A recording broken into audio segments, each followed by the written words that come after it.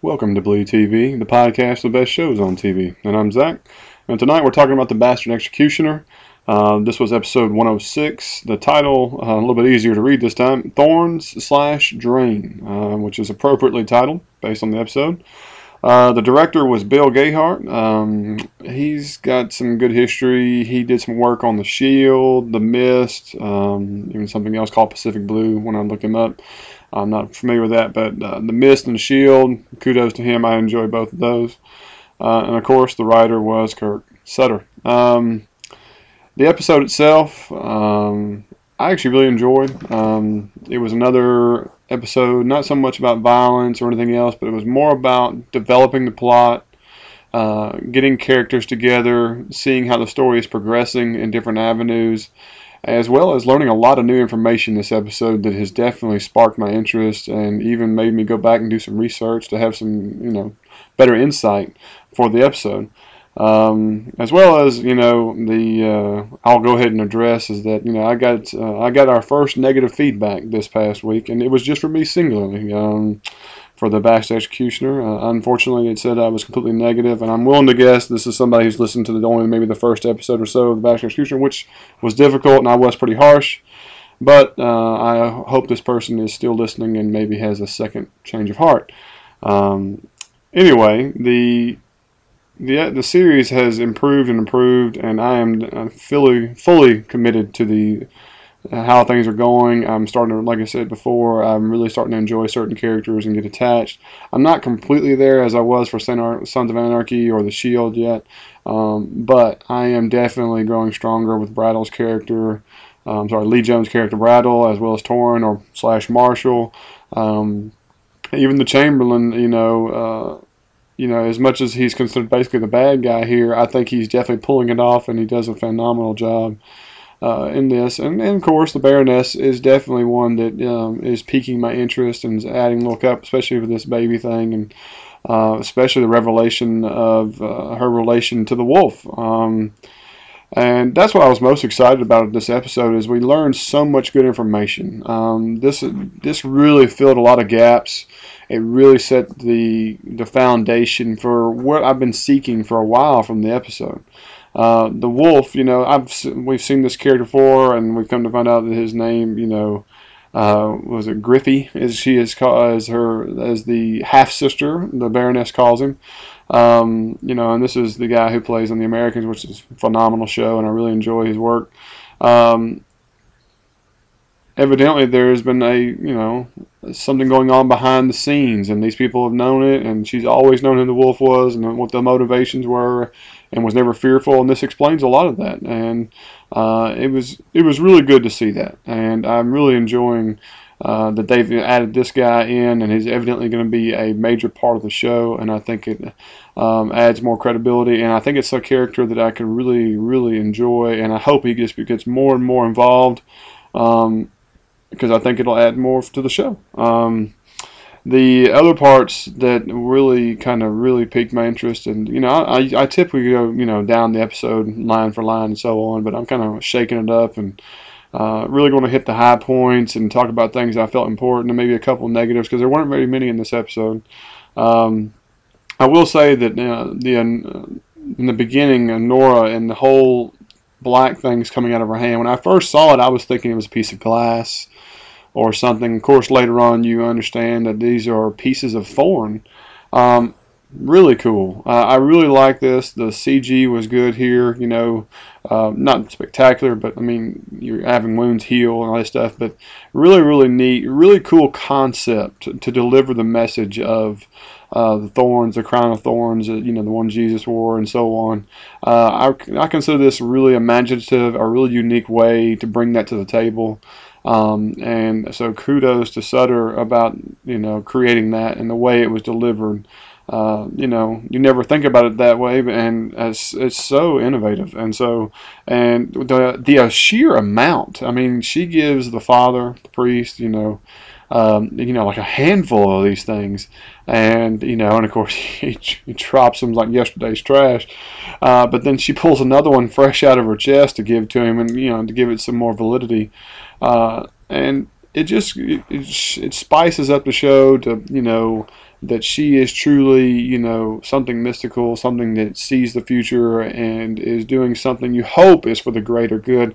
I'm really fearful that her character is actually somebody who's twisting and turning things for her own motive, and there is nothing positive about where it's going, which would be very typical of Sutter. But hey, that's what makes this show good, is that you don't know, and they're just slowly peeling the layers back of the onion, and I'm enjoying that. One of the things that, early in the show that I was kind of like, not real sure about, was the chamber. As I said, I really like the Chamberlain and so on, but the whole part in the beginning of the episode, it just rings, and it's blurred in mind, is that the two twins come out, the little person girl who's dressed very similar to the two twins, and then a cage of rats. I don't know. No matter what he says, imagination, this, that, or so on, I see nothing that is going to be pleasurable with a cage of rats in the mix. I'm sorry. I cannot fathom this, and if anything, it was, intriguing for a second, and then it was disturbing for the lingering thought in my mind for the next several minutes. And so I don't know if y'all share the same thoughts, but this was difficult to swallow. Other cool parts I thought were really, really neat. When she talked to her brother and they discussed a tomb, that was beneath the castle, and they talked about how important it was and how it had sacred artifacts and relics and so on. And as they were saying this, I was hoping there might be a scene where we might get to see something. And they went a step farther. You see the Baroness go down there, and yes, you see this tomb, and it makes me think of Indiana Jones and the Last Crusade, where you go down there and find the tomb, and you see the soldiers with a shield and the boxes and the amount of dust like that. Really well done. I think the special effects and the set were done really, really, really impressive. And even better, the coup de grace of her sliding the shield up a little bit and having a keyhole to be able to unlock a secret little compartment. Wow. Not expecting. Another great moment of detail that I really enjoyed for the show. And then, of course, she even adds more to it with a little secret passage that goes down to an old cave or way to which looks to be out to the waterway or something, and where she meets her brother, the wolf, or Griffey, as she calls him. I really enjoyed this. There wasn't a whole lot of dialogue other than she's just letting him know that, they're a team, and no harm will come her way, or basically from his output, and she's going to fund his need for an army with one thing of jewels. That must be one heck of a thing of jewels. But it shows the loyalty, it shows the commitment, it shows that there's a two-spiked fork going at what they're trying to achieve, or what's left over from what Longshanks has done in his regime. So I thought that was another really cool deal. And speaking of Longshanks, one of the things I thought was the best and most impressive part of the entire episode, and just got my wheel spinning, was that Nora discusses with the Mute, which is actually Kirk Sutter, in the scene, and you see him go down what looks to be, I don't know if it's a secret passage in the cabin or something, but he comes upon this chest or a wardrobe closet, whatever you want to say it, and when he opens it up, boom, there is this array of weapons, and the coolest thing I've seen yet in the entire series, and that is this knight's armor, and this is the famous Knights Templar outfit or garment and so on. And so me thinking about this and knowing a little bit of history here, they always talk about what Longshanks did and different things of his nature. And a lot of people, Longshanks died in 1307. The Knights Templar also was disbanded and, basically not destroyed, but no longer in existence as of 1307. And so, and the Knights Templar were the best and most skilled soldiers / knights, of the Crusades and of the efforts of those times. And so this tells me that Kirk Sutter's part is that he is probably a bad mojo when it comes to weapons, tactics, and how he handles himself. And so I feel like we're about to have an unveiling and unleashing of a new badass character, and Sutter's probably going to be an integral part of this, of the upcoming, end of the season. Consider we only have 10 episodes, and this is number 6. So I'm hoping, and now I'm salivating, that within the next episode or two, we might get to see him put the Night Templar outfit on, and maybe we see some action. Who's to know? We shall go. And then another really, really cool scene, is the whole situation with the torture. Marshall / Torrin, and the Chamberlain.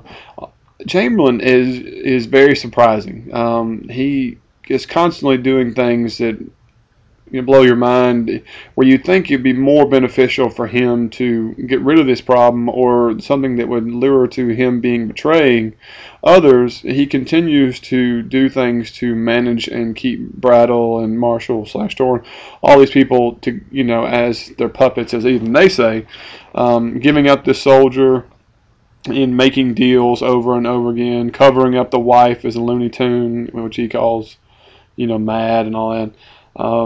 I'm wondering when that luck runs out. I'm wondering when eventually he does have to make the commitment that things are going to have to change. And of course, that's going to be something probably towards the end of the season, because when you make those kind of decisions, or the distinction, then we're going to have a situation where somebody's got to go, and you don't want any one of these characters to go.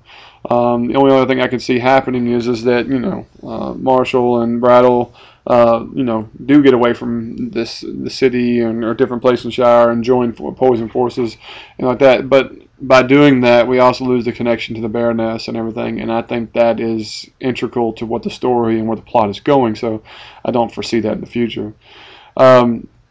Speaking of the Baroness, what is happening with the Baroness and Brattle is, at the end of the episode, you see them getting close, and they talk about, potential feelings and so on. And of course, there's always the apologies. Oh, I'm sorry, I might have lied, and all these things. Oh, I was not offended. Where is this going? Do we feel like this is really going to happen? Do we feel like we're going to have this love scene? Let me tell you, I think absolutely.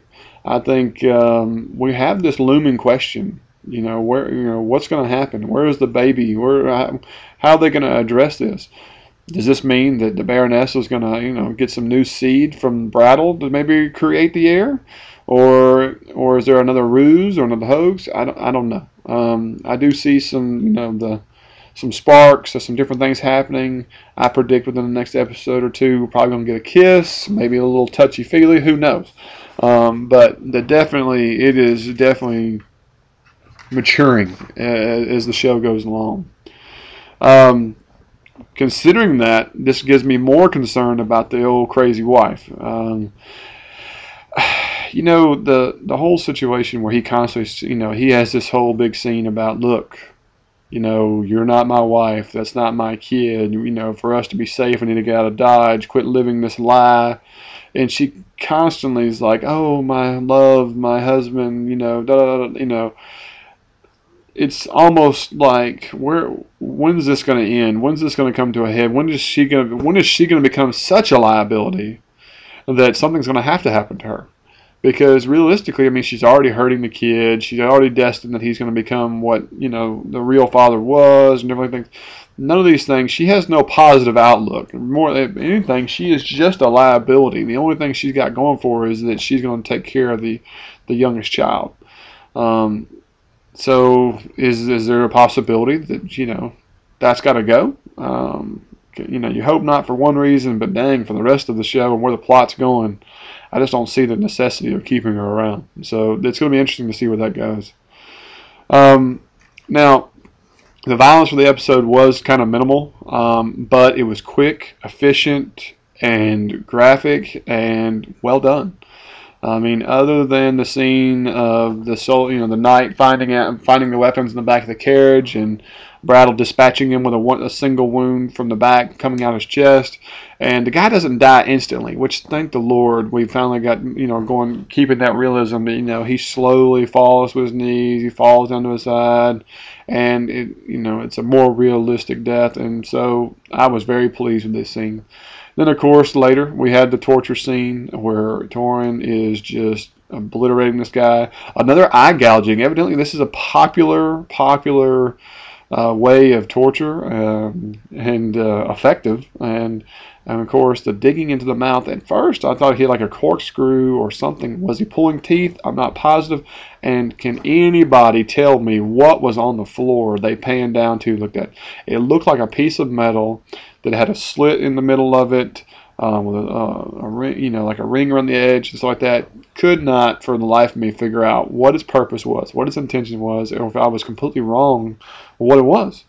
I saw blood, I saw different things on the floor, but this metal object, which I'm assuming was metal, and it didn't look like a human appendage or anything else that had been taken off or anything of that nature. So I'm really curious what it was, because I paused, I asked my wife, I asked some of the people, nobody has a clue. If you have a clue out there, send me an email. Let me know. We're at Bleed TV on Twitter. We're on bleedtvpodcast@gmail.com. I'd love to hear from you. We also have a Facebook page. Send me some information. But as I said, the torture scene, great. The digging them out, them finding out who killed who sliced what throat, who shoved a blade into the belly of who. It was monumental, and you could see the emotion and the anguish from each character, much more from Bradel and Torrin. The Moore and the other characters, they showed, they looked like they're angry, but it just didn't give you that much of effect towards them. They just didn't get as much screen time as the other two, and didn't have as much investment into the torture as the others. Now, here's some of the questions I have based on what the series is as of this point. When we first started the whole series, we had the CG dragon that mystically flew around in his dreams, and we've had some other dreams. The dreams have gone. We hadn't seen dreams in the last episode or two. And then what happened? We didn't see his wife in a vision or falling through a hole or doing anything in this episode. Is that the end of that? I doubt it. And also, we didn't have the dark-skinned child with super white hair, which I'm not a fan of. But another missing element to this hour and 20 minutes of entertainment. And I hate to say this, but I'm actually enjoyed that they were not a part of the episode. I don't see where they would have added anything or brought anything to the table that would have made the episode more appealing or even be relatable to what the plot has sticking to from this episode. And so that right there is a good thing in my mind. If they do start coming back and becoming more prominent, I need a connection. I need something that lets me know there's a purpose to this, or if there's somebody behind it or something. Give me more to it than just seeing visions over and over and over again. A positive, a plus this time. We had the Archdeacon. Not a lot from them, but we had another scene with Ed Sheeran. Got some more of his acting chops, on-screen time, and this time was much improved than the last time. I felt like the first episode that he was in, some of the things were kind of forced, and you could definitely tell he was, memorizing and reading a script, and it was kind of coming out, kind of catalog or robotic. I'm not talking about or anything like that, but this time he had a little bit longer monologue when he was speaking and talking, and it was much more believable, and I considered an improvement. And so, way to go, Ed, and continue the good stuff. But overall, like I said, there wasn't no real conclusions. Really, just a lot of new information, a lot of plot advancement, a lot of connecting the dots is the best way I can contrive this review of this episode. And one of my favorite episodes. Like I said, I think the episodes are getting better and better and better. The first episode was about shock value, the first two combined. And the rest of them have definitely been more about, developing the plot, developing characters, getting, you sink your teeth into where it's trying to go. And it's working. And so Sutter's got a marketable product here, and I hope other people like I am are getting invested in it. As to the preview for the next week, it's basically, I think it's getting time for that stuff to come to a head. If it's typical Sutter, the last 2 or 3 episodes of any season, he's going to spend the next 2 really developing the really key 3 or 4 major problems. and they're going to metastasize to epic proportions for the last episode or two to be the quailing of all this in a culmination, as well as the introduction of the next new issue for you to have to worry about going into the next season. And so I fully plan on this next episode being the tip of the spear when it comes to some of the major problems that are going to be amplified to try to be solved by the end of the season. Of course, it shows you the the innocent man who supposedly confessed to killing Lady Price, which we all know is not accurate. You also see Brattle complaining that he's innocent and something has to be done. You see the connection to the Chamberlain is furiously trying to make sure this happens. It's all a part of his agenda behind the scenes, as well as you see the closer courtship of the Baroness and the Brattle, and how it's also causing problems with his own supporters and people such as Taryn and so on. And so you definitely get a taste of all the future problems that are going to be involved in the next episode.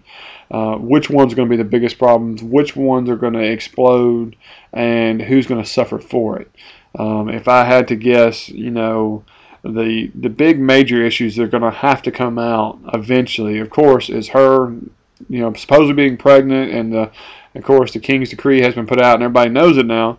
How is the Chamberlain going to juggle all the issues of Brattle doing his own thing as well as being a puppet for him, and when does he become fed up? And finally, the last thing I want to know, and will we see it, is if we're going to see Sutter in the Templar suit, and what does that mean for this series? That is my most anticipated thing now, because I'm just letting my imagination go wild about where it could go. And I hope he doesn't disappoint. He typically doesn't, and so I'm looking forward to it. But other than that, guys, like I said, I really enjoyed the show, really enjoyed everything like that. If you've got a few minutes to give me a positive review on iTunes so I can help cure some of this negative I just got, I'd greatly appreciate it. If not, man, just send me an email, send me a tweet, something. Let me know what you think of the show. I didn't get a lot of feedback this week. Like I said, this is still a new show. I've got some other comments and so on. But I'd love to incorporate some more viewer comments about some things. I usually have a few people this time, but for some reason I didn't get much this week, and so I just didn't put any in. I'd like to have multiple. So hit me up on that email, bleedtvpodcast@gmail.com, or on Twitter @bleedtvpodcast. And I even have a Facebook page. Look us up. I love to dialogue and blog back and forth or whatever. Anything you got. If there's something you want to hear from the show or want me to add to it, let me know. I'd love to do it. But other than that, guys, this is Bleed TV, and I'm Zach, and this is it for tonight.